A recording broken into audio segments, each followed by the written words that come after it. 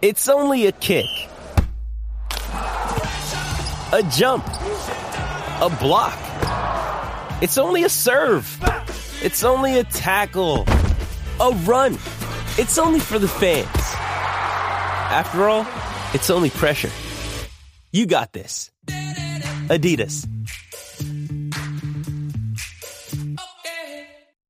Mother's Day is around the corner. Find the perfect gift for the mom in your life with a stunning piece of jewelry from Blue Nile. From timeless pearls to dazzling gemstones, Blue Nile has something she'll adore. Need it fast? Most items can ship overnight. Plus, enjoy guaranteed free shipping and returns. Don't miss our special Mother's Day deals. Save big on the season's most beautiful trends. For a limited time, get up to 50% off by going to BlueNile.com. That's BlueNile.com. Why take one vacation with the family when you could take all of them? With Royal Caribbean, you don't just go to the beach. You visit a private island and race down the tallest water slide in North America. You don't just go for a road trip. You ATV and zip line through the jungle. You don't just go somewhere new. You rappel down waterfalls and discover ancient temples. Because this isn't just any vacation. This is all the vacations. Come seek the Royal Caribbean. Ships Registry, Bahamas.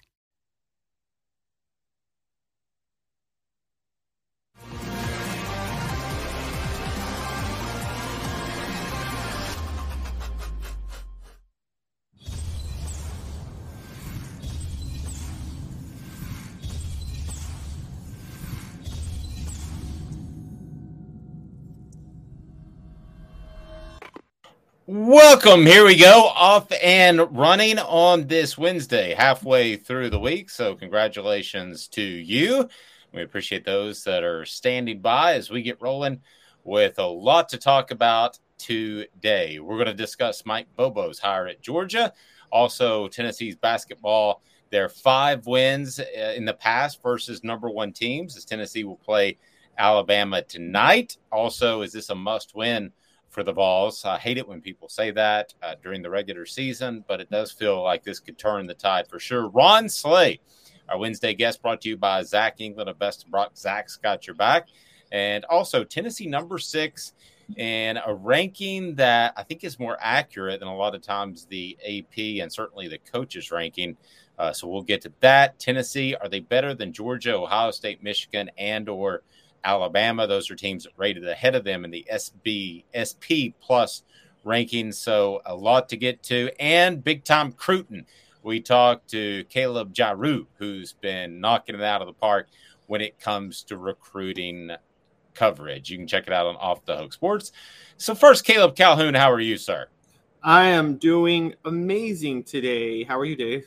I'm well. It's funny that some people, I think, kind of took unkindly to one of our videos where we talked about Tennessee trying to drum up interest or excitement or optimism with the checkered Thompson bowling, which they're going to try to do tonight. And a couple of people took issue with that. What's your take on that reaction? I mean, they can take issue with it, but there's no denying the facts. We didn't, we weren't the reason that Tennessee decided last minute to checker Thompson on a Monday before a Wednesday game when they were on a 2-game losing streak, having lost 3 of 4, all to unranked teams. So it's not our fault. It's not our fault that there was fan apathy before the last 4 games. It's also not our fault that, quite honestly, this is one of those boring basketball teams to watch. Yep. So, I mean,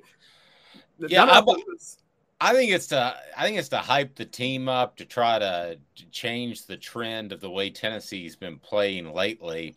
And you're right, it is kind of a boring team to watch. But in the end, if Tennessee's able to make a Final Four with this boring style, everybody will be okay with it. So we'll see how things shake out against Alabama tonight. Ron Slay will give us a complete breakdown with the SEC Network on 104.5 The Zone. So certainly looking forward to that. And let's go ahead and get into it. So Tennessee hires from within to replace their offensive coordinator in Joey Halsey. And then they hire from within to replace tight ends coach, which was made vacant, both positions, by Alex Golish, who went to South Florida. They go Alec Ablin. Well, Georgia, Tennessee's nemesis in the SEC East, somewhat kind of sort of did the same thing. they went to Mike Bobo, who had a history at Georgia, but they do go outside the current staff, and they hire Mike Bobo. Your take first, Caleb. I'm not blown away by this hire whatsoever. Yeah, I am. I was reading Georgia Twitter yesterday, and they seem way more encouraged than, quite honestly, I thought they would be with this hire. I think this hire is – I think it's a bad hire, honestly. Georgia fans are looking at what Mike Bobo did, his Mark Richt's fourth, third, and second to last year's 2012, 2013, and 2014. I need to remind Georgia fans that those 3 years are the only successful offensive years Mike Bobo's ever had running any offense at any place ever. He had Todd Gurley those 3 years, which was a transcendently great running back. Agreed. I know Todd Gurley got hurt in 2014, but then Nick Chubb came in. More importantly, though, the most important fact I need to bring up, the SEC East was horrible during that time. I can't stress how bad the East was during that time. The only good defensive coach in the SEC East during that time was Will Muschamp, and Georgia never scored more than 23 points against Florida when Will Muschamp was coaching at Florida and Bobo was offensive coordinator. So I don't know where they think this is that good of a hire. He spent 5 years at Colorado State. That's Colorado State. That's a group of five school. If you're an offensive mind at a group of five school, that's usually where you're destined to put up like otherworldly numbers. Never had a top 25 offense, had a couple of offenses outside of the top 100. Went to South Carolina to be Will Muschamp's offensive coordinator for a year. Will Muschamp got fired after that year. Was at Auburn, Brian Harson's first year. Had like an offense outside of the top 60. I don't know how you could look at just those 3 years, 2012, 2013, and 2014, and ignore the rest of Mike Bobo's body of work and think this is a good hire. I think Tennessee fans should be very, very happy that Georgia made this hire. Feels a lot like Saban a few years ago to me, and that is Kirby Smart says, I'll handle the defense, just don't mess it up on offense. In this day and age, I don't know that you can do that. I don't think you can do that. I think you've got to be aggressive offensively, and we see Nick Saban went the Lane Kiffin direction to open up the offense. Now, he's backtracked a little bit with this most recent hire, Tommy Rees from Notre Dame. That's going to be more of a pro-style offense. But I'm going to go ahead and tell you right now, this is a hire that Tennessee fans should be happy with as a whole, and Tennessee fans should like this hire. Listen, Georgia's going to continue to play great defense under Kirby Smart. There's no question about that. But at some point, I believe Tennessee is going to play complementary defense at the very least to its offense. And once that happens, who do you like in this matchup? I like Tennessee trending, not to win every year, but at least to be able to win one of three, 50%, somewhere in that realm. And with the college football playoff coming up, you don't have to go undefeated anymore to make the college football playoff. But to ultimately beat them, I think Tennessee is in a much better position with Mike Bobo there. You look at what he did throughout his career. He was at Colorado State. Things didn't go well there. He was at South Carolina under Shane Beamer. I'm not exactly sure. He was there with the previous coach, transferred with Shane Beamer. I'm not exactly sure what happened there, but he left after a year to go to Auburn. That's Brian Harson's offense. So you might be an offensive coordinator in name, but that's Brian Harson's offense. I covered them pretty closely for Saturday Down South. I just don't know if you're a Georgia fan and post on the message board if you're watching this video, not now or even later, but explain to me how this is a good hire, because I just don't see it at all. Yeah, and rather than look at the success he did have, which is minimal, let's look at what he didn't do with some really good talent. I mean, he had, if I'm not mistaken, didn't he have Matthew Stafford and A.J. Green on the same team one year? Yes. And I think that would have been 2008 when Georgia started the year ranked number one. And yeah, I'm looking at it now. He had Matthew Stafford and A.J. Green for a year, and the offense average was outside of the top 25. It was 29th in the nation. Not bad, but if you got Matthew Stafford throwing to A.J. Green, I think you should expect a top 10 offense, shouldn't you? And particularly when Mark Richt himself is actually an offensive guru. That's what Mark Richt was known for. And totally agree. Now, let me play the other side for just a second. Please hit that like button if you haven't already. If you're on board, we appreciate it. Good morning, Travis. And go ahead and subscribe if you haven't, because the channel continues to grow and we're having a great time. And we're going to bring you more and more content.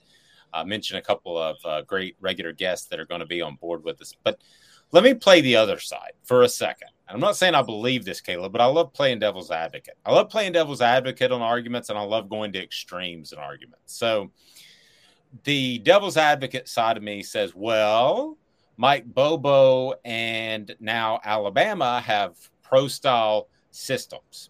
So they are more pro-style than Tennessee.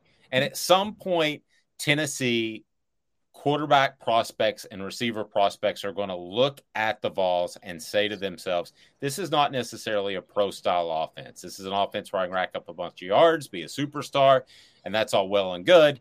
But at the end of the day, am I learning how to run the 7 routes on a passing tree? Maybe not. So let me make that argument to you. Caleb, Mike Bobo is a great hire, and so is Tommy Rees at Alabama, because they run pro-style offenses that will better prepare those players that go to those schools for the NFL than Tennessee. You say. I say just because someone runs a pro-style offense doesn't automatically mean they're going to prepare you for the NFL. It depends on how they've evolved their pro-style offense. Tommy Rees, you have a case for. I actually think Tommy Rees could. That's a David Cutcliffe versus Steve Spurrier in the 90s situation. You play for you play for Steve Spurrier, you're going to put up other ungodly numbers.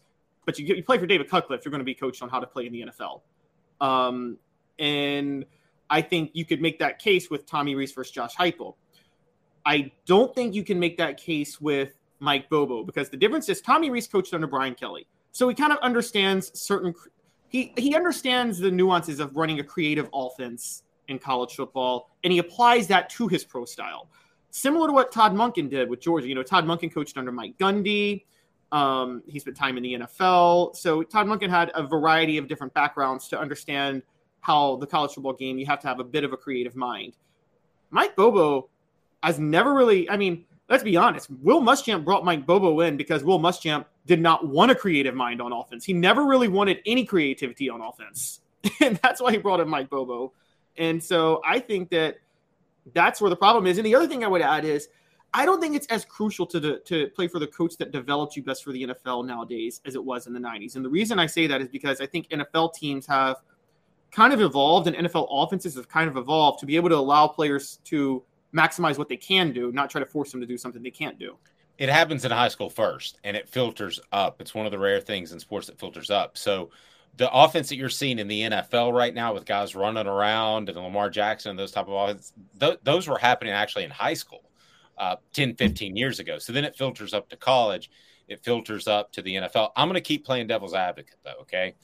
I had a quarterback coach tell me that he worked with a quarterback's footwork that had worked with Josh Heupel, and he actually improved him as a player, he believed, based off the newfound footwork, that the footwork that is involved in just a one-step read, you're not resetting your feet constantly. Think of Peyton Manning, that he was throwing the ball better because he was resetting his feet. I had a quarterback coach tell me that. Again, devil's advocate.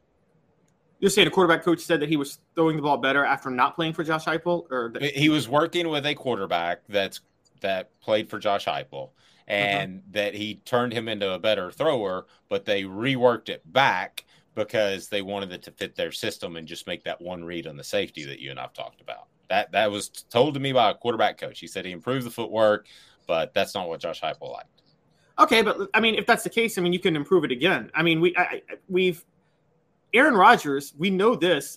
He played in Jeff Tedford's offense, and Jeff Tedford was kind of like a Josh Heupel, where he runs a system, maximizes his quarterback play. They had to rework Aaron Rodgers. They sent him to a camp, I think, for like 3 years to rework his footwork, and then he turned into a Hall of Fame quarterback. I think that's something you can easily rectify when a player gets to the NFL. I don't think Josh Heupel coaches you to a certain.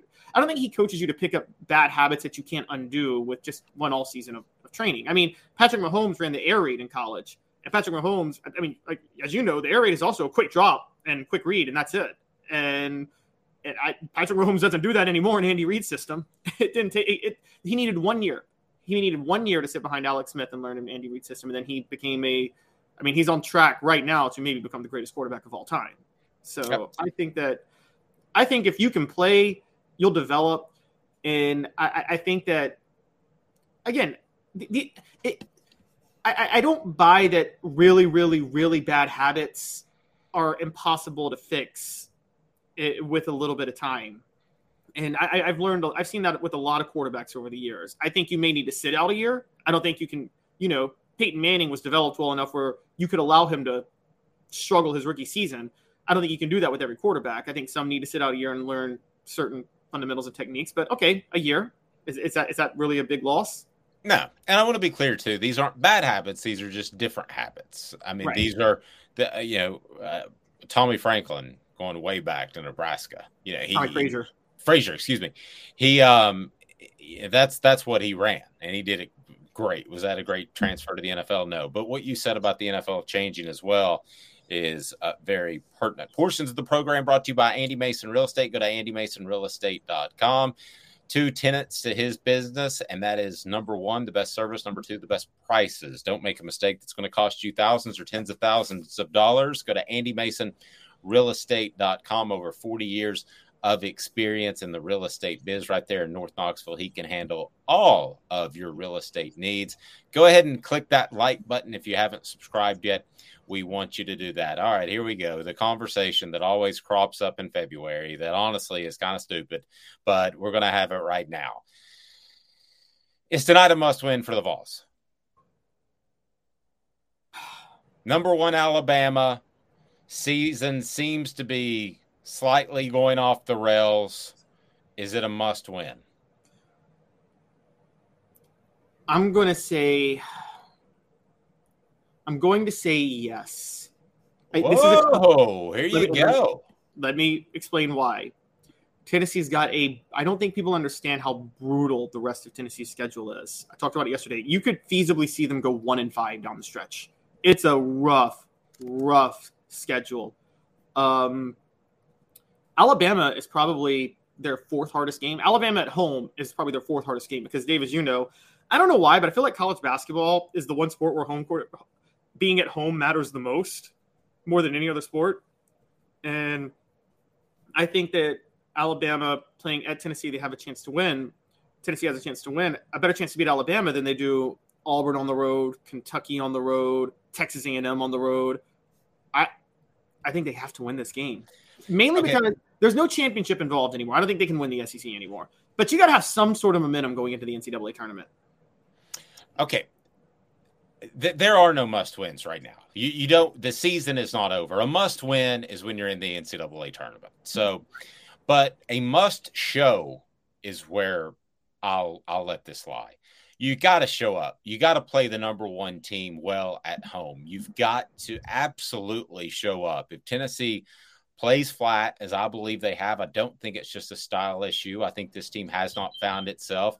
And ultimately, if this team can't do that, then you've got a real issue. If they can't do it pretty quickly, you've got a real issue. So Tennessee, I think it's a must show. They're not going to lose out on anything if they lose tonight. If they get beat on another 40-footer at the buzzer and they played the number 1 team in the nation really well, hey, I could roll with that if I'm a Tennessee fan out there. If they show up and they get beat by 16, 18 points and their offense looks like sludge as it has for much of the season and especially the past 2 weeks, then I think there is real reason for concern on a Thursday morning. I agree. I think this team is starting to remind me, and it shouldn't because this team is significantly more talented. And we're going to have Ron Slay on soon, and I'll talk to him about this. But remember Buzz Peterson's first team where I feel like Tennessee lost like 7 games off last-second shots that year? It was crazy. There was a Louisville game where they were up by 6 with 30 seconds to go, and Reese Gaines banks in like 3 threes. And you're starting to feel like this Tennessee team has that just bad juju, bad luck.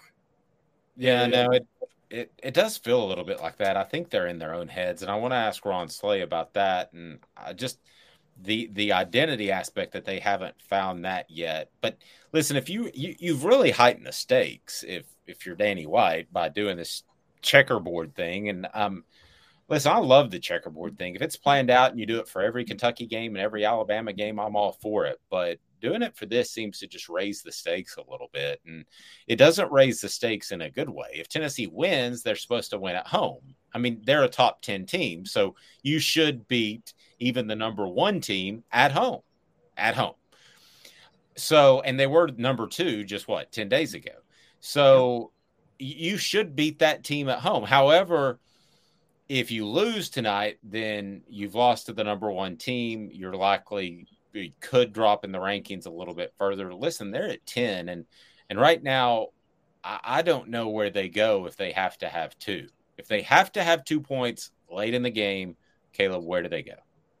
Yeah, we've been talking about that for a while, and we thought for a while it would be Santi Vescovi, but I mean, there's a clutch issue with Santi. I'm sorry, there just is. And you talk about things being in your head. If you allow things to get into your head, then you don't have the clutch gene. You have it or you don't. And if you don't have it, then it's scary to go to a guy like Santi. You would think maybe Julian Phillips is the 5-star, but he really hasn't exerted himself this year, and now he's banged up. I don't think any of us really trust Zakai. I think has the clutch gene. I think Zakai plays hard, but he also plays reckless. So I don't know if you want him the ball in his hands in the last minute or 30 seconds. So I agree. I don't know who it is, who that guy is. And again, the bigs are not drawing the attention they need to draw to themselves. People aren't scared of them. And, inside out basketball is a problem when your outside game can't shoot and your inside game can't draw attention. That takes away the whole point of inside out basketball. No, it absolutely does. Some key matchups that you'll be watching tonight. Is there anything in particular that stands out to you? We've kind of addressed Tennessee, 9 players with double-digit minutes. They still have to find their rotation, which is odd to have as of February the 15th. As far as tempo, how do you see this game shaking out? What are the keys to the game? I think the key is, can Tennessee, you just said it, can they keep up with Alabama's tempo? They're going to run full court, and they're going to play fast, and can Tennessee hang? I mean, I think Rick Barnes has done a little bit better going small ball the last couple of weeks. I don't think this is a game where you put Plavsic on the floor that much. He wasn't on the floor much last week. I don't think he's going to be on the floor much in this one. Although the question is, on the other side, you would hope that Rick Barnes would have the team where he could put his bigs in and force Alabama to play Tennessee's game and play slow. But quite honestly, when Tennessee forces teams to play their game, no one really has a problem playing that game because they're not that much of a threat with their half-court offense. No, it's a great point. Go ahead and hit that like button. Hit the subscribe if you haven't done it to this point. Campbell, Cunningham, Taylor, and Hahn Vision Center, and they do it right, whether you're talking about LASIK or cataract surgery or just regular eye care. Campbell, Cunningham, Taylor, and Hahn, they are absolutely fantastic. And past wins versus number 1 teams, Tennessee has been able to do that before. And Caleb, there are some notable ones. Which ones would you throw out there as ones that stand out to you? Under Rick Barnes, they beat Gonzaga about 3 years ago. That was the best team Tennessee has had under Rick Barnes with Admiral Schofield and Grant Williams. The one I remember the most is when they upset number 1 Kansas in 2010, I think, with Bruce Pearl. Tennessee had 4 players get suspended. Their best player, Tyler Smith, dismissed from the team because of running around with an unregistered weapon in a car. And they were starting walk-ons in that game. And Kansas was undefeated, came to Knoxville, and Tennessee shocked them. And that's probably one of the most memorable ones. The other one that we all remember is number 2 versus number 1, Tennessee-Memphis 2008 in-state rivalry basketball 2-versus-1 matchup. Tennessee beats Memphis at Memphis. That 2008, the 2 Bruce Pearl years when they beat number 1 teams are probably the 2 best they've ever had. Good stuff. Coming up, Ron Slay will join us. Always love visiting with Ron. We'll get his insight with 104.5 The Zone and the SEC Network. Back in 2 minutes. He's Caleb Calhoun. I'm Dave Hooker. This is Off the Hook Sports. Family has been creating jewelry since 1986. Each piece unique with a story all its own. I'm Rick Terry with Rick Terry Jewelry Designs. I'm a jeweler, and I want to be your jeweler. We're grateful that you chose us to be Knoxville's best jeweler. My family and staff look forward to serving you. So please come see us. Kingston Pike and Campbell Station Road in the heart of Farragut and downtown on Gay Street, right next to the Tennessee Theater.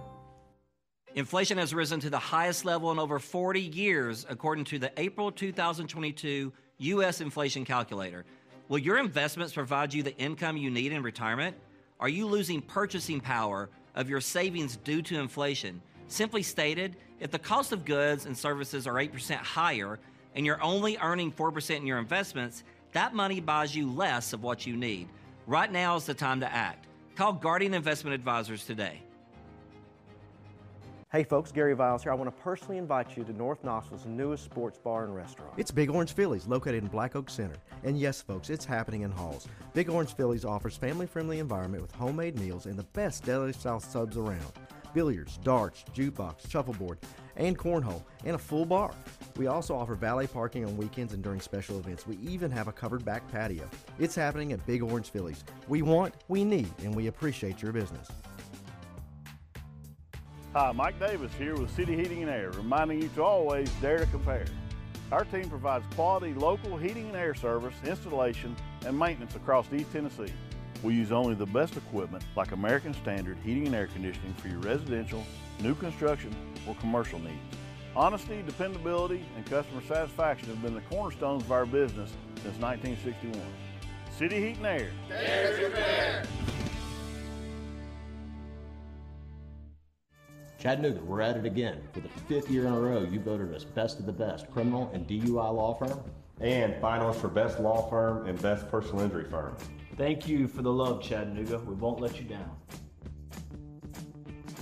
Do you want to own the more that owns every job? Then get to Vassy Lawn and Garden in Cleveland and get you a Toro. I'm David Vassy, here to talk to you about Toro. With a Toro Zero Turn, you'll get more out of every minute and you'll reach the finish line faster. At Vassy's, we like to say, no matter if you're mowing 3 acres a week or 11 lawns a day, homeowners and business owners alike find confidence in equipment they can trust from top to bottom. Vassy Lawn and Garden, Highway 60 North in Cleveland. Man alive, it's worth the drive. Got cataracts? We can fix that. Never miss another moment. With a little help from Doctors Campbell, Cunningham, Taylor, and Hahn at cctis.com.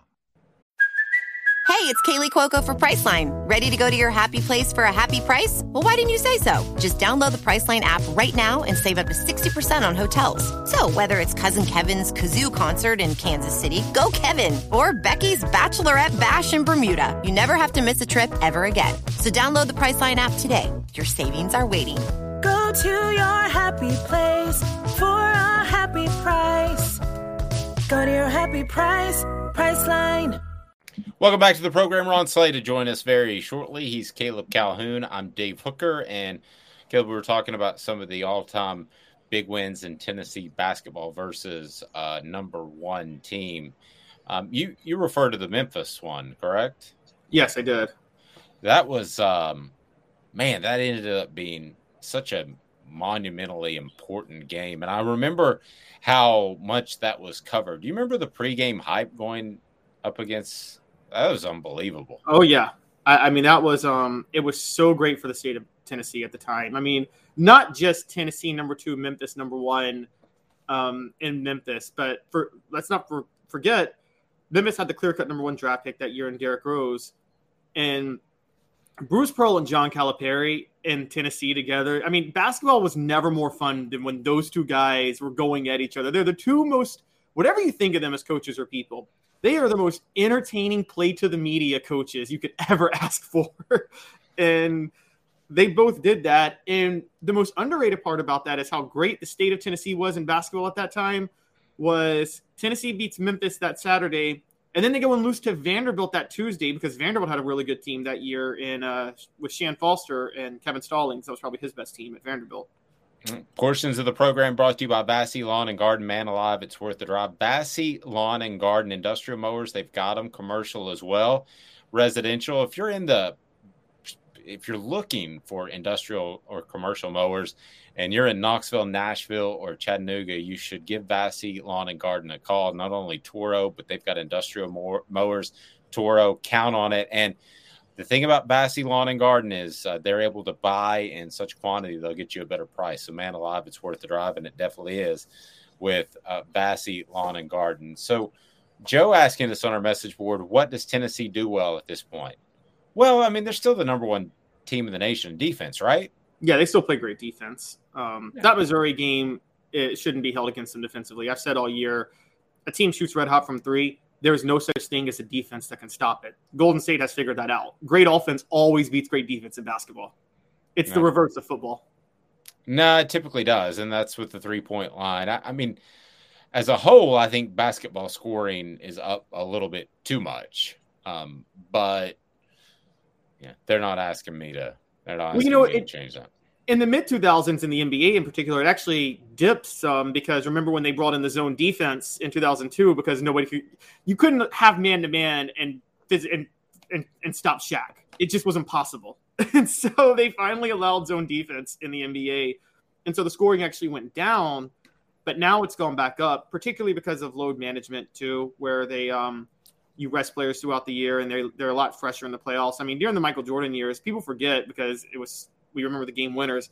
Those NBA Finals games were bad. I mean, that last game against Utah, it was an 87-86 slugfest. And it was because everybody's legs were drained by the end of the year. Let's bring Ron Slay in here. Ron, the man brought to you by our friend Zach England at Best and Brock, personal injury attorney that can go toe-to-toe with the insurance company's attorneys. Zach's got your back. Zach England of Best and Brock. Good morning, Ron. How are you? What's up? What's happening, fellas? How y'all doing? Oh, well, you're working all the time, man. You were out busting it last night, too. You are absolutely hammering it. No days off, baby. No days off for the weak and the weary, man. Got to keep pushing. Keep pushing. Follow Ron at the Ron Slay. Check him out on 104.5 The Zone. And we were just asking about this Checker Thompson bowling thing. Football season is over, Dave. I'm sorry. We're in basketball season. You know me. I'm reading about prospects for 2025. But Ron, checkering Thompson bowling, did the players notice that? Does that put any more pressure on them? I mean, they didn't do that when you were there, but do you think it has any effect at all? Nah, no pressure. I think it's more so it's cool for the fans to feel involved in the game. I think it's something for the opposing team to worry about and look at when they come in. And, I think it's unity. It's showing everybody's moving in the same direction. Everybody's cheering on. We know where the home court lies. And I think it just – but my thing with it is you got to give them something to cheer for. Like you gotta go out there and deliver. And it doesn't mean you put any extra effort into it, but man, you don't want to let the home crowd down. Man, you've done it once against Kentucky, then you did it against Missouri, getting beat at the buzzer. So another opportunity, man, to set the record straight, man, and give the home crowd something to fight for. So I love it. I love the idea of it, and I think it's just a little bit of sprinkling, trickled over from football, and I think it's great. Ron, do heartbreak losses like last week start to get in players' heads? I remember y'all's first year under Buzz Peterson. I feel like y'all lost every game by last-second shots, and it seemed like you kind of knew at some point that you were just going to get bad luck. Does that start to creep in players' heads some? Yeah, I think so. And then I also believe when you're in it, it's kind of hard to, kind of grasp it. But when you're watching it from afar, it's like, dude, this just keeps happening. I do think the one thing we kept on looking forward to was, especially the next year, was like, we were waiting on it that year. Like, man, at some point we got to get the breaks because we're out here playing hard. Like, yeah, we shoot ourselves in the foot sometimes, but man, ain't nobody getting breaks like this, man. Like back-to-back buzzer beaters. So at some point, man, you just know. And I think the difference with this team too is you got more of a veteran bunch, and so you understand how to plug away. That's what's supposed to be. You're supposed to have a veteran bunch and experienced guys that kind of plug away and can always go back to the drawing board and do details and work their way up to getting victories. And I think this bunch should be able to do that. Like, you got some seniors out there leading this group. They should be able to, even with Zakai being a sophomore who's well beyond his years right now, should be able to get this group on task and following the right method to get a victory. At this point in the season, Ron, a lot of Tennessee fans would like to see Tennessee just open it up under Rick Barnes, start running and all that sort of thing. Is that really realistic, though? You can't just suddenly change who you are mid-February, can you? No, it's going to be difficult. It's going to be difficult to do. I think One thing I think that can happen, I think they can extend pressure on their own a little bit. But you got to, by doing that, I'm saying, so if they're waiting at half court, which Tennessee is a great half court defense. If Zakai was to pick up 3/4 court, you got to show that you can do this without fouling in the backcourt. You know what I'm saying? Like, I'm sure Rick didn't tell him to, hey, man, when they inbound the ball, get up there and pressure them 94 feet. Zakai felt that like he felt the momentum shifting and felt guys, the crowd getting into it, and he took it upon himself to go up there and be like, okay, I'm going to pick up. He's all good with that until you show that you can't do that. So I got to protect you from yourself. So I got to make everybody get back. I'm sure they would love to play with pace. He would love to play with pace a lot. But do they play well with pace? That's the question, you know. So a lot of times you got to protect the team from themselves. What happens when you're pushing it in transition? Julian Phillips starts getting charges because he thinks it's his open court, you know, him being a freshman. It's so many different things that you can go with, and it's all up to the players to prove that they can do that. If you're going to take that into your own hands, prove it. Like, I know we used to press on our own, you know, and really? It used to always come out, and because we used to feel like, man, come on, man, we got to turn it up a little bit, and that was the way we turned it up. So, but we also trusted everybody that was coming into the game to be able to do the same thing. And that was just the players' feeling. We would always see Isaiah. If Isaiah jumped on the ball on out of bounds, we were like, oh, well, I guess we're about to press right here. Everybody else falling in line because he wasn't running back. That's interesting. Yeah. So is there I said this earlier this week, Ron. I want to know what your thoughts are because, you know, I've been the gloating, talking trash, talking down Tennessee basketball for about 3 weeks, but I actually I saw a silver lining from the Missouri game on Saturday, which was what I said was I was worried for a while that Tennessee, if a team was just firing lights out on all cylinders from outside, Tennessee would get run out of the building. They didn't get run out of the building. They should have won that game. Am I reading too much positivity into that? Or do you think there is a silver lining in that? No, I think it is a silver lining. I think it is it's a good sign that you see a team that can play with desperation. I think this is probably only the second time we've seen this group, especially getting blown out the way they were, be able to fight back and show that they can take the lead. And like you said, should have walked away with that game. I think the other game was Arizona at Arizona. Even though the score didn't get that far of a margin, you did get to see this team get down, fight back, and then take the lead and kind of, you know, almost put it away. But I think it's good. That's good going forward to be able to see that in different instances. And I think you're spot on. Like, you got to take something out of it, especially on buzzer beaters. It's because it's as bad as it was for Santi to miss the free throws, Toby to step in, Zakai to be out of the game right then. Man, you got to understand, like, that was your game. Like, I mean, yes, Missouri got the win, but they really didn't beat you. Like, you really beat yourself. And me personally, I can live with that much, much more than what Alabama did to Vanderbilt or Oklahoma did to Alabama. You know what I'm saying? Like, a blowout you just got handled. And this is like, we got to go back. Let's watch this film. Let's watch how soft we were, this, that, and other. That, a long shot, almost half court. Man, that good job. You know what I mean?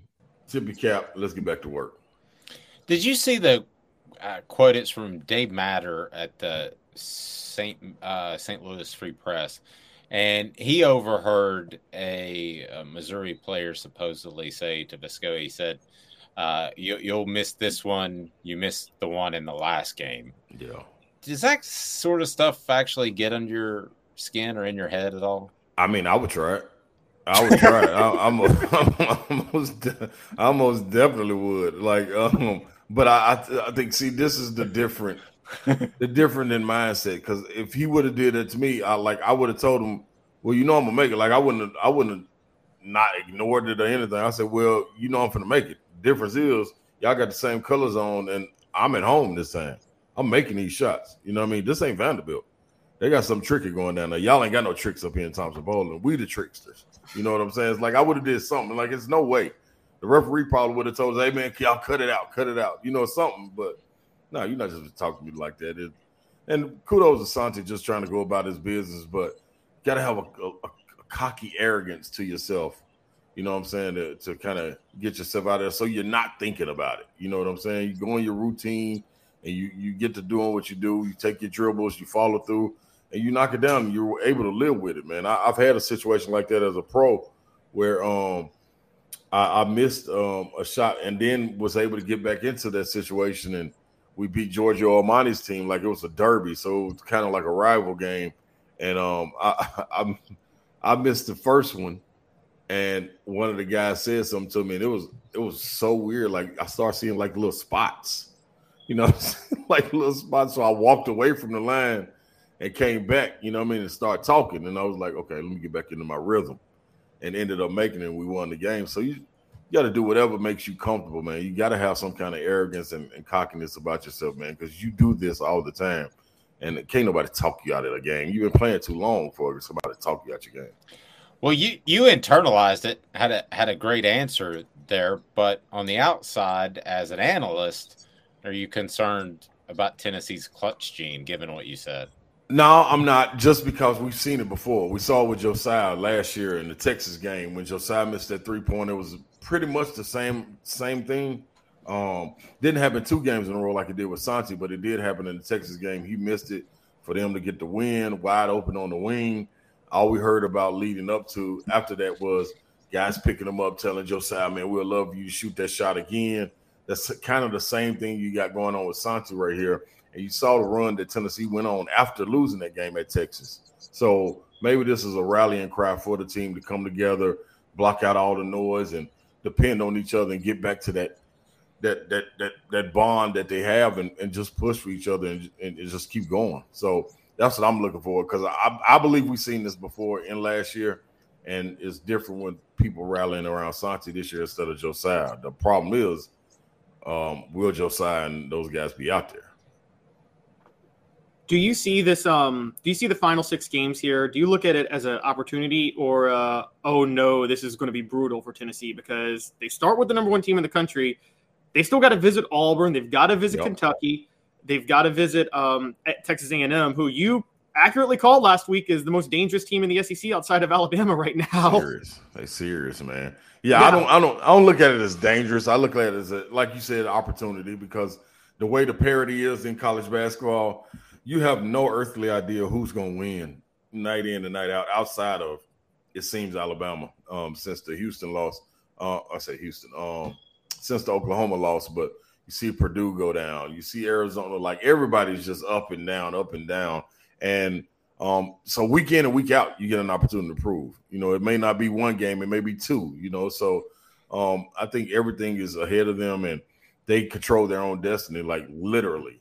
You know, the first thing is first, and I think you got to narrow it down as you want to get the first round. I mean, the first 2 buys going into the SEC tournament, and you build on it the way you did last year, focusing on those games, win you 3, get your championship, move on, and then you start to reset your goals. So I think week by week, they understand, man, that they have a challenge, and it's not just them. Everybody has a challenge, because now the way Vanderbilt is peaking, that's not a push over them. So I think they got more on their plate than a team like Kentucky has more on their plate than the Tennessee does. Tennessee's in a really great position right now, especially with everybody else losing and you being able to tread water until you get a victory. And this will be a big one tonight. All right, Ryan, I'm going to transition real quick because I'm a hardcore Grizzlies fan, and I just got to ask you, is John Morant talking a little too much? Because ever since he said he's not worried about anybody in the West, he hasn't been doing that well against the West. See, that's the thing, man. See, that's the thing. You gotta be careful and mindful of what you throw out there, because it's people that are listening. And if you ain't worried, you know what I mean? I think he should be, if not worried, he should be peeking out of his window when he's home safe. I guess you can call it worried. Yeah, he's in his home confines and peeking out the window. But man, dude, the West, they went loaded up. Like they got to it. And it's going to be interesting to see how they bounce back, especially with them losing games the way they are. That ain't a good look. And this is it's a league, man. The NBA goes up and down, and you go on runs, and it's a long, long season. And you don't want to give any team motivation. You know what I'm saying? Because those are teams that hold on, especially veteran teams that can get to the playoffs. You know they can get to the playoffs, and all they got to do is get there healthy, and it can be a problem. So, yeah, I do think he's talking just a little bit because everybody's not Ja. Everybody on your team cannot go respond the way you can. They're not going to have the ball in their hands, able to do some acrobatic stuff and go out there and score 30 and 10. Everybody can't do that, Josh. Some of the people, man, that's getting 14 or 15 right now, that's going to drop down to 8 because they on high alert walking in there on y'all. So, going to be tough, man. You got to play the game. It's fun while you're on top, man, but at some point, the rabbit always get the gun. Be sure to hit that like button. If you haven't subscribed, do that. We love visiting with Ron, brought to you by Zach England, the best Brock. Zach's got your back. What's the worst you've ever been dunked on? Because John Morant can dunk on some dudes. Yeah, I actually never got caught with that, man. So my motto was, if you go, I'm telling you, I think I may have got blindsided my last year playing. I went to help somebody, and the guy didn't even dunk on me. I was definitely in the picture though. But I made that a point, man. My entire career from high school on, if I'm gonna go up and I'm gonna contest, which I know a lot of people get dunked on, you got to feel my body first. So if you dunk on me, that means you're gonna hit me, jump through me, and go and finish, and it's gonna be nasty. Like everybody in the world gonna hear about it. It wasn't likely, man. I'm gonna meet you before you get up in the air. I know I'm coming with a lot of force. It ain't happening, Dave. It's not happening, Dave. I'm telling you, I prided myself. I was the dunker on. I was dunking on people. I can't get people dunking on me. No, smart. I can't remember how many years. But last year yesterday was the anniversary. I can't remember how many years of Vincent Yarbrough getting dunked on by Kobe's crazy 360. Do you remember that? Yeah, see, now, let me tell you this, too. If I would have made it to that level, that's a different level. Now, I'll talk to Coach John Brady, who does radio for LSU, yesterday. And he was coaching when I was there, so he had Stromile Swift and Jabari Smith. They had a mob down there at LSU at the time when we were playing, and that was the closest I came. And that's part of the reason why I said I'd never get dunked on. So Stromile Swift, I had him outside of the block. And yeah. So I'm seeing him do that all season. I mean, he's going crazy with it. I'm like, hey, man, this man here out of his mind, man. So, my bad. I'm like, this man is out of his mind, man. So he goes and takes off. I got him on the block. They give it to him in the post. I got my forearm on him. He can't go nowhere. I know the move he's trying to do. He's going to do a hook shot baseline. Instead of doing a hook shot, this man just jumped straight up in the air, turned, and tried to extend over me. So I pushed him, and he missed the dunk, but they called the foul. And immediately right then, I said, hey, Stro, no, man, this is not what we about to do. Like, first of all, that was so freakish. I didn't know what to do. This man, I ain't never had nobody try to jump over me vertically in one spot, not a running start. The man's back was to the basket. He jumped up, turned in the air, and tried to extend. I said, nah, man, you must be crazy, dog. Right then, I said, nah, I'm putting my weight on everybody. So now Stromile Swift taught me a lot in that missed dunk. The Kobe dunk, I don't care who you are. There's nothing that Vincent could have done. That's what I'm telling you. Like, it's man, them athletes, man, that make it to the NBA, man, are totally different, man. Like, the acrobatic stuff that they do it happens so quick. You can't time it or anything. It just happens. Like, who thought Kobe was going to go around his back and dunk? I don't think Kobe knew that. I think I swear. I think when he did it, there's a look, because I watched it yesterday, and there's a look of almost surprise. Like, did I just do that? Yeah, it is, and that's being caught up in the game. And I remember talking to Vince about it. And Vince was like, "It was Kobe." Like, what was it? I'm telling you right now, I know Vince. I know Vince's attitude, man. If that man would have been coming head on, man, Vince would have pushed that man out the air, man. And Vince is athletic enough to go up there and go get it. You know, Vince is freakish athletic too. So, yeah, man, that Kobe just different type of dude. Vince I'm a lot younger. I'm sorry, go ahead, Caleb. I was going to say, it's smart what you're saying, Ron, because I'm a lot younger than both of y'all, so I didn't watch Patrick Ewing in his prime. A lot younger. No, no, I'm saying I didn't get to watch Patrick Ewing in his prime, and I know he's a Hall of Famer, but all I know of Patrick Ewing, really, my first thought is him getting dunked on by Scottie Pippen. Oh yeah. But see, that's the thing, man. When you're a shot blocker, people remember. So the older you get, which Pat at that time, even though he was in his prime, he was getting older a little bit. Now, if Scottie would have did that in college or when he first got in the league, Patrick would have wiped the floor with him. Like when you talking about a 7-footer that could jump, hey Caleb, this man, his head was at the rim every single time. Every time. Pat Ewing was different, man. So yeah, Pippen, he got him. He got the old age Pat a little bit on that one. Vincent also talked a little trash to Michael Jordan. Do you remember that? Oh no, but I know Vince will. Yeah, he was with the Wizards, and Michael Jordan was kind of the end of his career, and Michael Jordan was having a quiet game, and I'd read where, Vince said he talked a little trash, and Jordan reeled off about 26 straight points at that age and said, "You watch me play. I didn't watch you play growing up." Probably true. All in likelihood true. Like it's some people that's different, man. They take that momentum and motivation, boy, and they can do something different with it. I ain't poking the bear, man. I'm keeping my mouth shut. Not those different bears too. Those man, the average bear. It ain't Yogi. Ron, we love you, man. Have a blessed day and don't work too hard. All right, I'm going to sleep.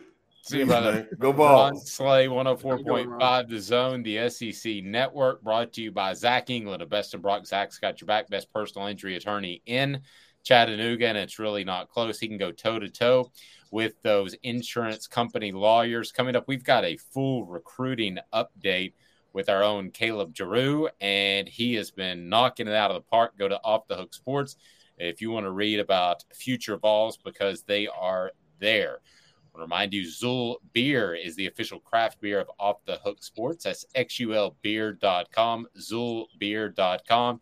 Zool Beer has great parking downtown. You don't hear that a lot. And they've got worldwide award-winning craft beer. That's Zool Beer Company. We're back in 2 minutes with more recruiting news than you can pack into one segment. But we're going to try. But we have no time limits, so we'll go as long as we want. 2 minutes, lots of recruiting. Next.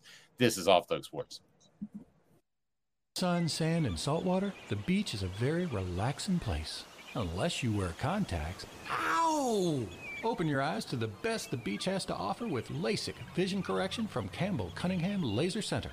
Do you want to own the more that owns every job? Then get to Vassy Lawn and Garden in Cleveland and get you a Toro. I'm David Vassy, here to talk to you about Toro.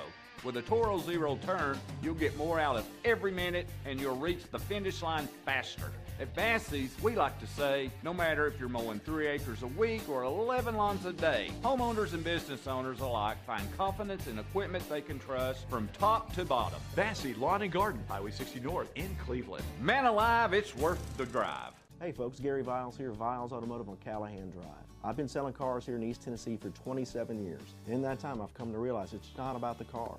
It's about you, the customer. So I'm here to take care of you just like family. Good credit, bad credit, you name it, we can get you taken care of. If we don't have it, we can find it for you. We go across the country to get any vehicle that you want. And here at Viles Automotive, we don't believe in fake numbers. We just give you great deals. And as always, we want, we need, and we appreciate your business. Hi, Mike Davis here with City Heating and Air, reminding you to always dare to compare. Our team provides quality local heating and air service, installation, and maintenance across East Tennessee. We use only the best equipment like American Standard heating and air conditioning for your residential, new construction, or commercial needs. Honesty, dependability, and customer satisfaction have been the cornerstones of our business since 1961. City Heat and Air. Dare to compare.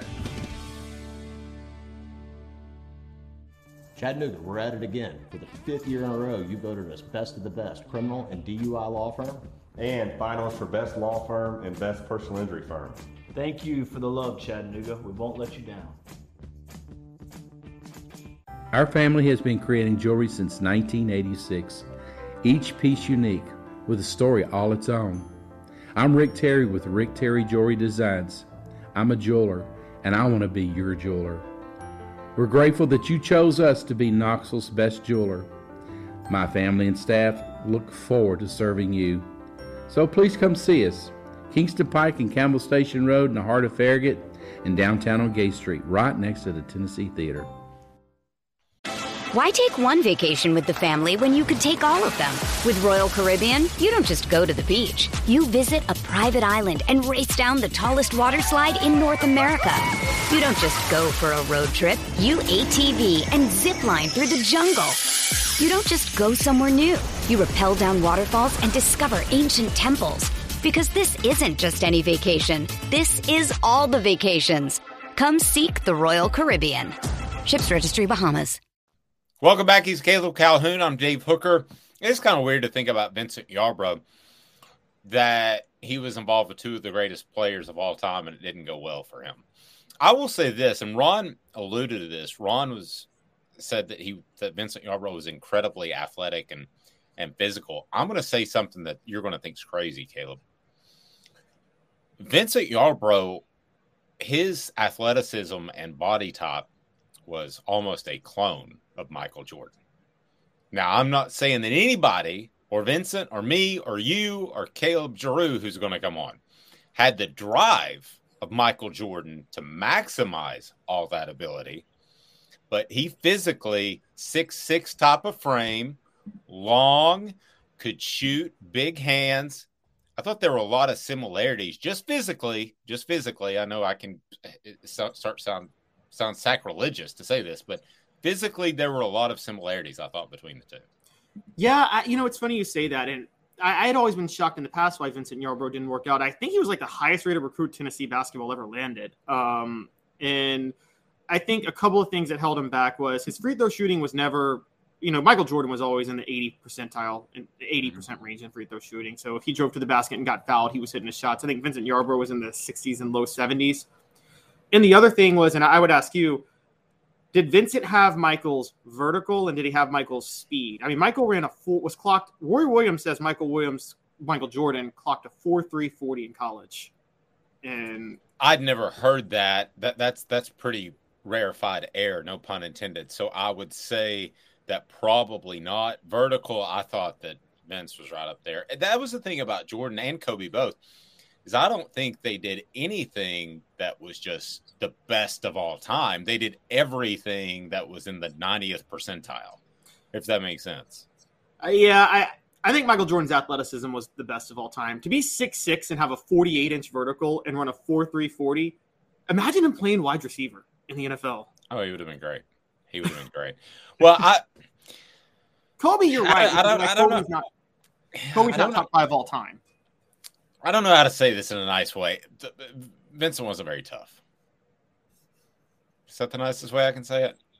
Which is funny because Ron Slay, I remember, was extremely tough. And yes, he was. I mean, there was a point that Buzz Peterson wanted to toughen Vincent Yarbrough up, and he left the practice court crying. So there we go. So, I mean, maybe it was a tough practice. I don't know. I'm more likely to imagine him being Michael Jordan's teammate. That wouldn't have gone over well. Yeah, super guy, great player. But I mean, not everybody's wired like that. I don't mean, please, Elias, don't tell him that you post on the message board that you know Vincent. I don't mean it in the bad way. Click the like button. All right, let's bring in Caleb Giroux, who's ready to go, ready to knock out some Cruton news. We've even got this brand new special intro that's actually like 8 months old, and I just now am using it. Talking Cruton. Am I right or am I right or am I right? Who's on Tennessee's board? The names you need to know exclusively on Off the Hook Sports with Dave Hooker. All right, Caleb. So tell me, there we go. What's going on with Tennessee Cruton as the Vols threw out a ton of offers over the past couple of days. I guess they're getting revved up for the spring, have some people in for spring practice, and then summer camp is a big recruiting month, unlike it used to be. So what's Tennessee thinking handing out all these offers? Well, this February dead period, it's kind of weird because especially for these 2025 kids, they're receiving offers from Tennessee, but they've never personally spoken with the coaches. It's just like Tennessee's coaches giving offers to their high school head coach. So that always makes it kind of weird. But it seems like they've been hitting it hard, especially in the Maryland, Virginia area, which is Kelsey Pope and a couple grad assistants working up there. So that's where it seems they're putting a lot of emphasis right now, and they've been handing out a slew of offers recently. All right, let's start with a couple of those that you have spoken to.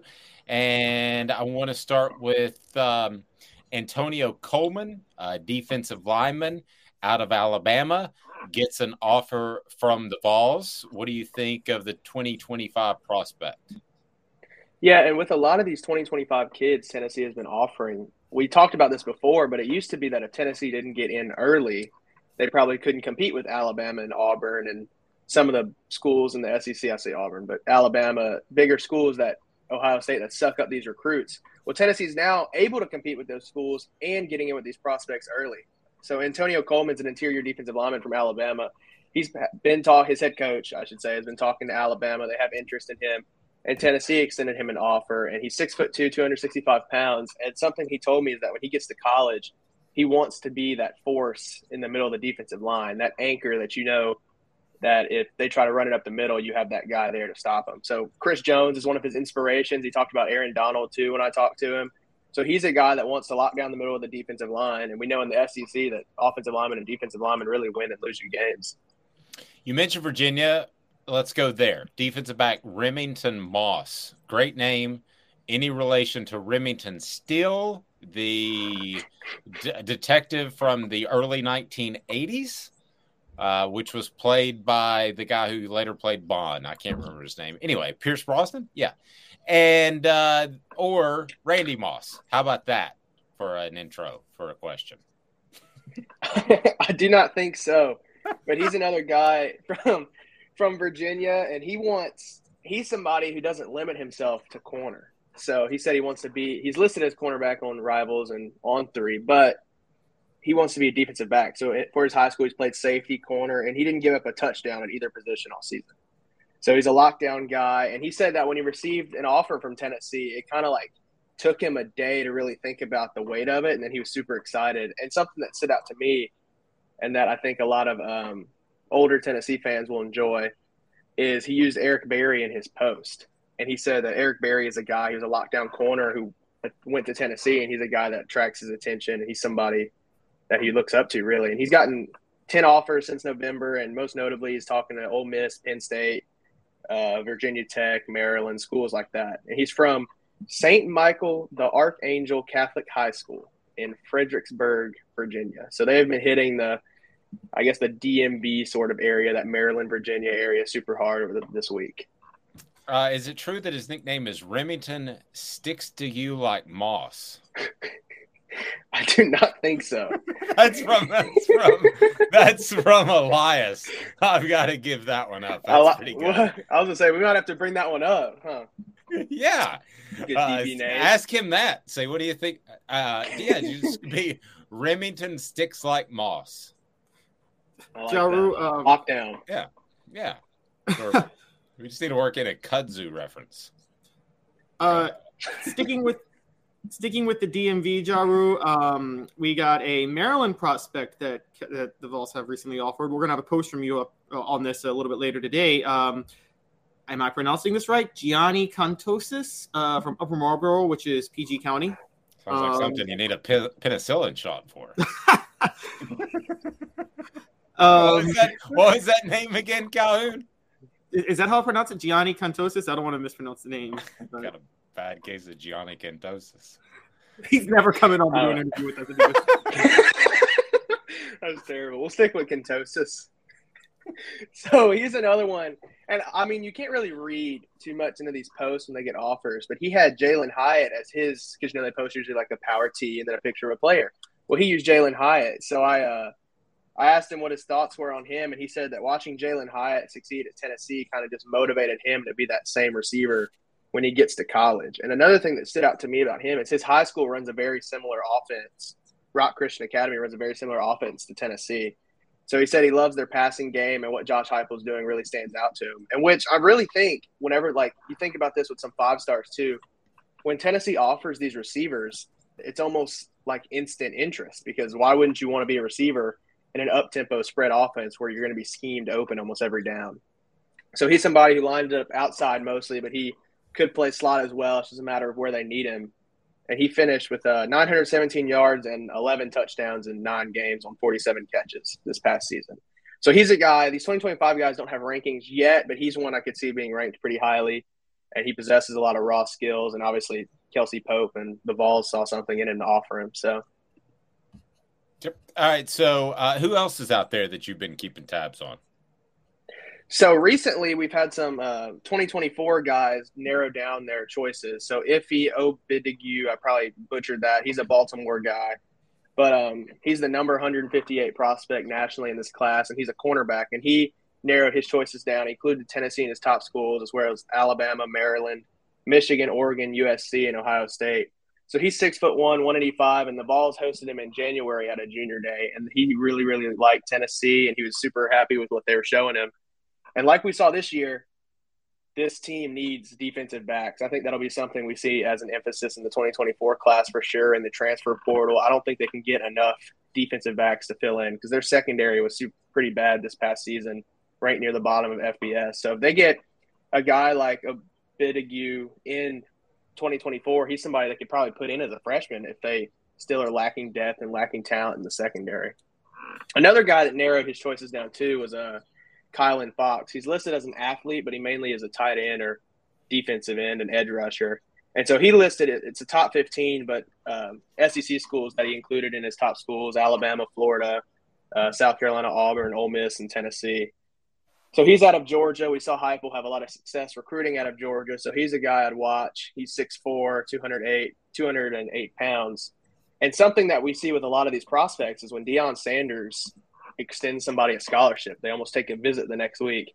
So he's the same way. Colorado was in his top schools. And it really doesn't – Deion Sanders obviously didn't get in with a lot of these kids early because he just got to Colorado. But with these 2024 kids, he's already in their top schools and hosting kids on a lot of visits. So that's something I pay attention to, and I feel like the Vols have a pretty good chance of landing him. I assume he'll probably narrow his recruitment down before the season, and then he's probably a guy that may announce his commitment at signing day or a little bit before. Now, let me ask you guys something for the round table here, and that is, does the Deion Sanders thing get old at some point? I mean, he let's remember he is a special transcendent type of player. But, yeah, he is an older guy. And if they don't win this season, does that sort of glean maybe wear off? Let me start with you, Calhoun, from a recruiting perspective only. Yes, because I think it does wear off if he doesn't win kind of fast, because he doesn't have, I don't think, the recruiting connections that a lot of these coaches that are splash hires for recruiting have. For instance, Penny Hardaway has not really lived up fully in Memphis in basketball, but Penny Hardaway has a lot of but Penny Hardaway coached high school basketball for 4 years in Memphis. So he's got major recruiting connections. And if anybody who's covered Memphis Tiger basketball knows that you can just recruit that city and that's it to build your team. Basically, Penny Hardaway could fall flat on his face and win 20 games. Exactly. Just because there were Larry Finch before Penny Hardaway. Larry Finch in the 90s was known for this. All you had to do was just go to your backyard, find three guys and start them. And so Deion Sanders, you can't go find guys in your backyard in Colorado. That's not like a football state. And so he doesn't have, and I don't think he has the recruiting contacts that people think he has. Well, I would open up that Compton pop line again. That he would go into LA and he would sell Bill McCartney would go into LA and he would sell parents on the fact that you can get out of LA where your son's going to face dangers day in and day out, just going to and from school. So I would try to open up that as well. But you're right. There's not a lot of prospects there. I wonder, especially Jaru in the DMV, which we're talking about, DC, Maryland, and Virginia. That's a long trip.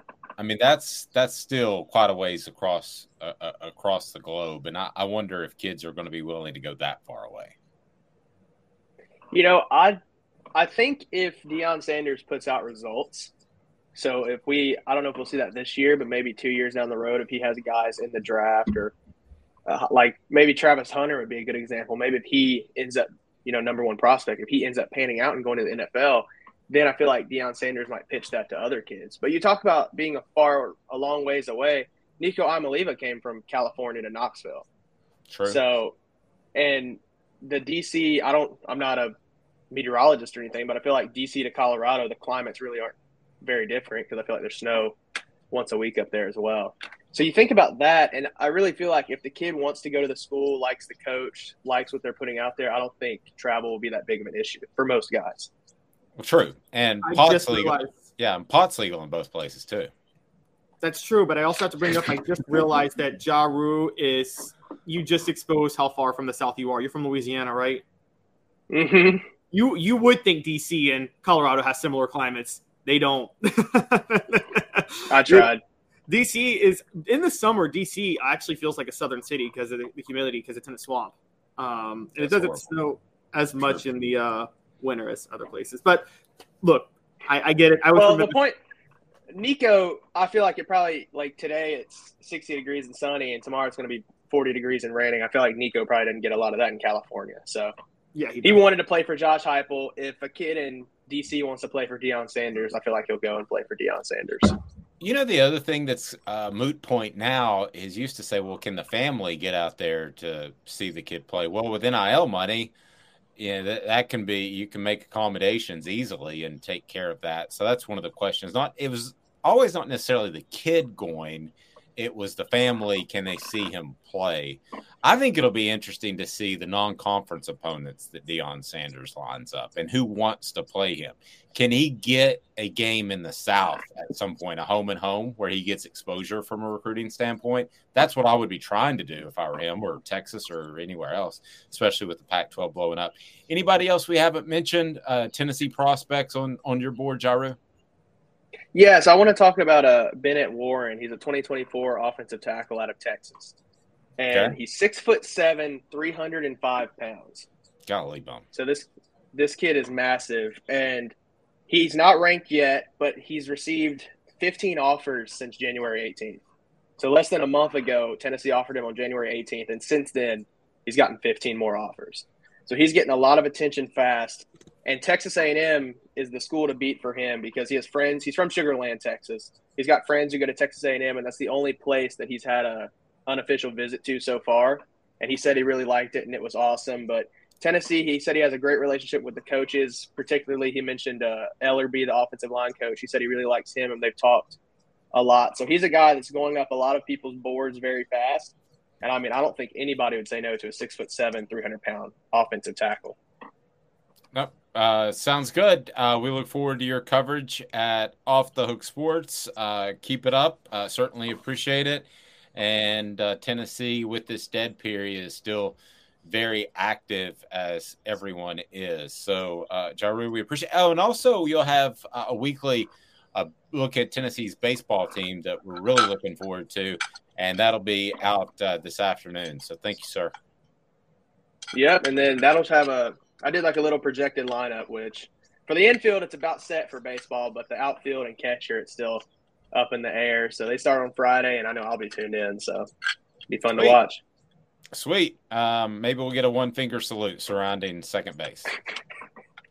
What was the one recruit's name? Colitis? What was it? I'm sorry. What was it? Contosis.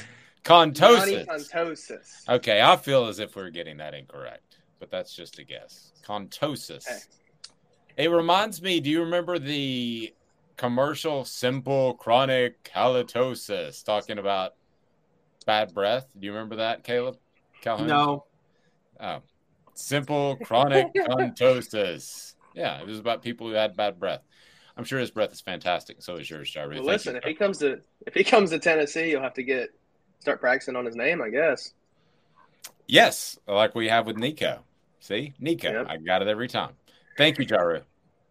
Y'all have a good one. I appreciate it. One of the first rankings for Tennessee football is out, and this one is more statistically based than all those way too early projections that you're going to see. I want to break that down. Brought to you by Craft Treats. Craft Treats has the CBD treats that are phenomenal. Craft Treats, use the promo code Off the Hook. Use the promo code Off the Hook. You get 20% off, and you're going to love it because Craft Treats has the CBD treats, the chill pills that'll help your dog's digestive issues or your cat's anxiety issues. Also, they're fantastic with arthritis. Crafttreats.com. Use the promo code Off the Hook. And they have other non-CBD pet treats as well. What do you think about Tennessee and the latest ranking that has come out via ESPN? Caleb, break down where the Vols stand and what you think. Yeah, this came out yesterday with Bill Connolly. I gotta send that guy a shout out. He does a lot of great all season work, and we're discussing him a lot. So shout out to Bill Connolly for the great work he does. Shout out to Bill Connolly. These are the SP Plus projections, which they get updated over the year. They take into account returning production, recent recruiting, and recent history. Probably a pretty effective way to determine how teams are going to do the next year. Tennessee came in number 6. They are number 2 in offensive SP Plus rankings, which is a bit surprising given the losses. And here's the real shock, though. This may be more surprising.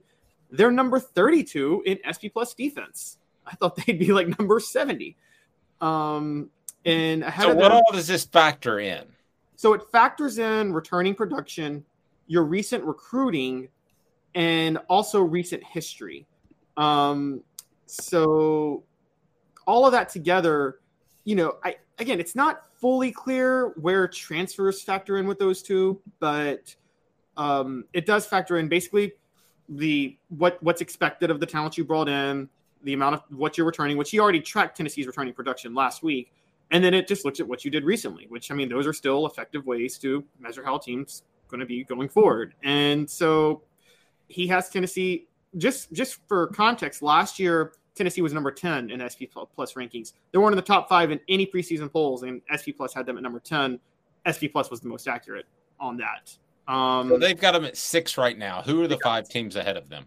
So ahead of them is Penn State at number 5, Alabama at number 4, Michigan at number 3, Ohio State number 2, and Georgia at number 1.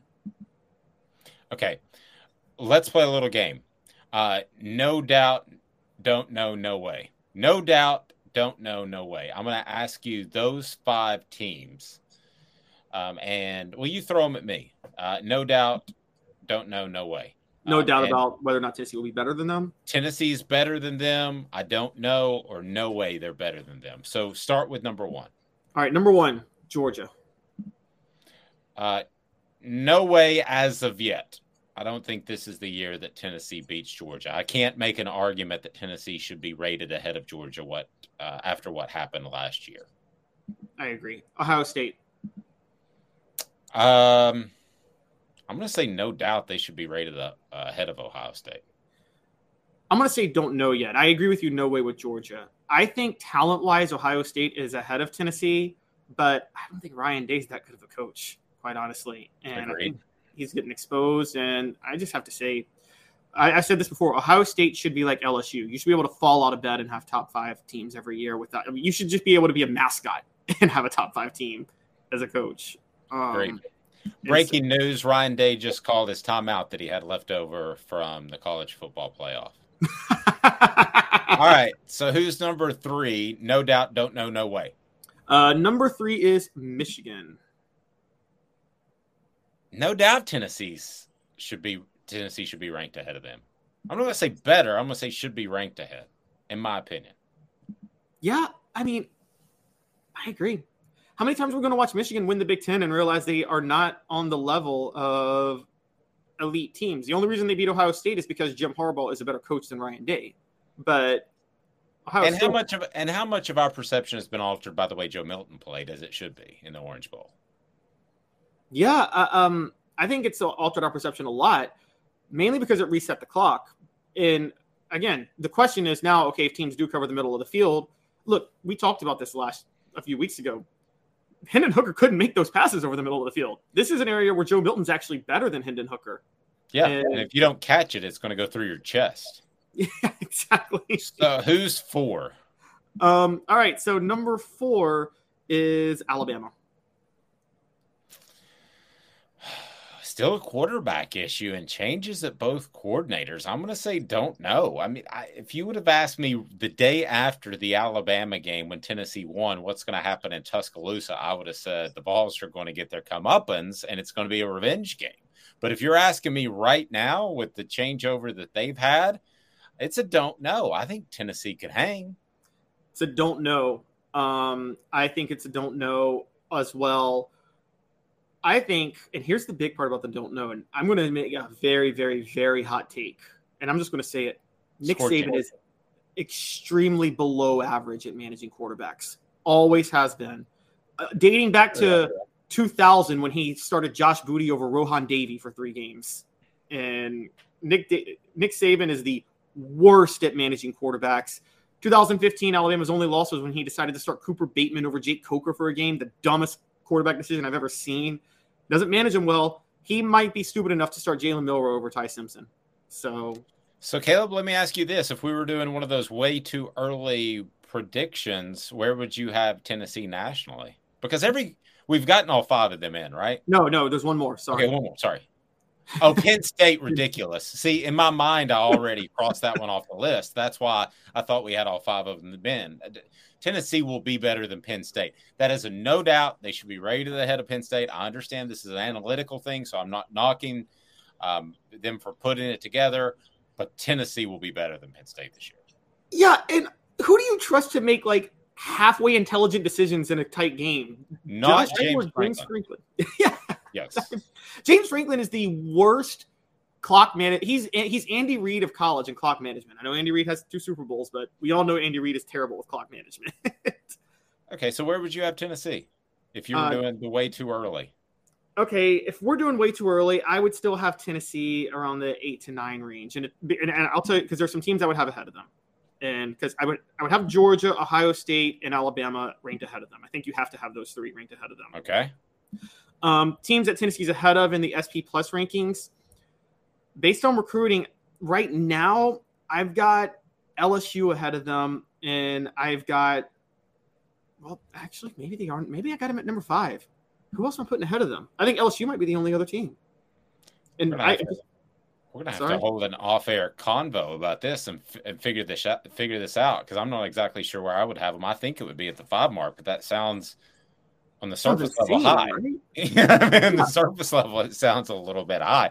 Portions of the program brought to you by our friends at City Heating and Air Conditioning, cityheatandair.com. For over 50 years, City Heating and Air Conditioning has provided East Tennesseans with honest, dependable heating and cooling service. Honest, integrity matters. You don't necessarily have to have a whole new HVAC unit. Sometimes it's just a little part or some Freon. They can take care of that. City Heating and Air Conditioning, cityheatandair.com.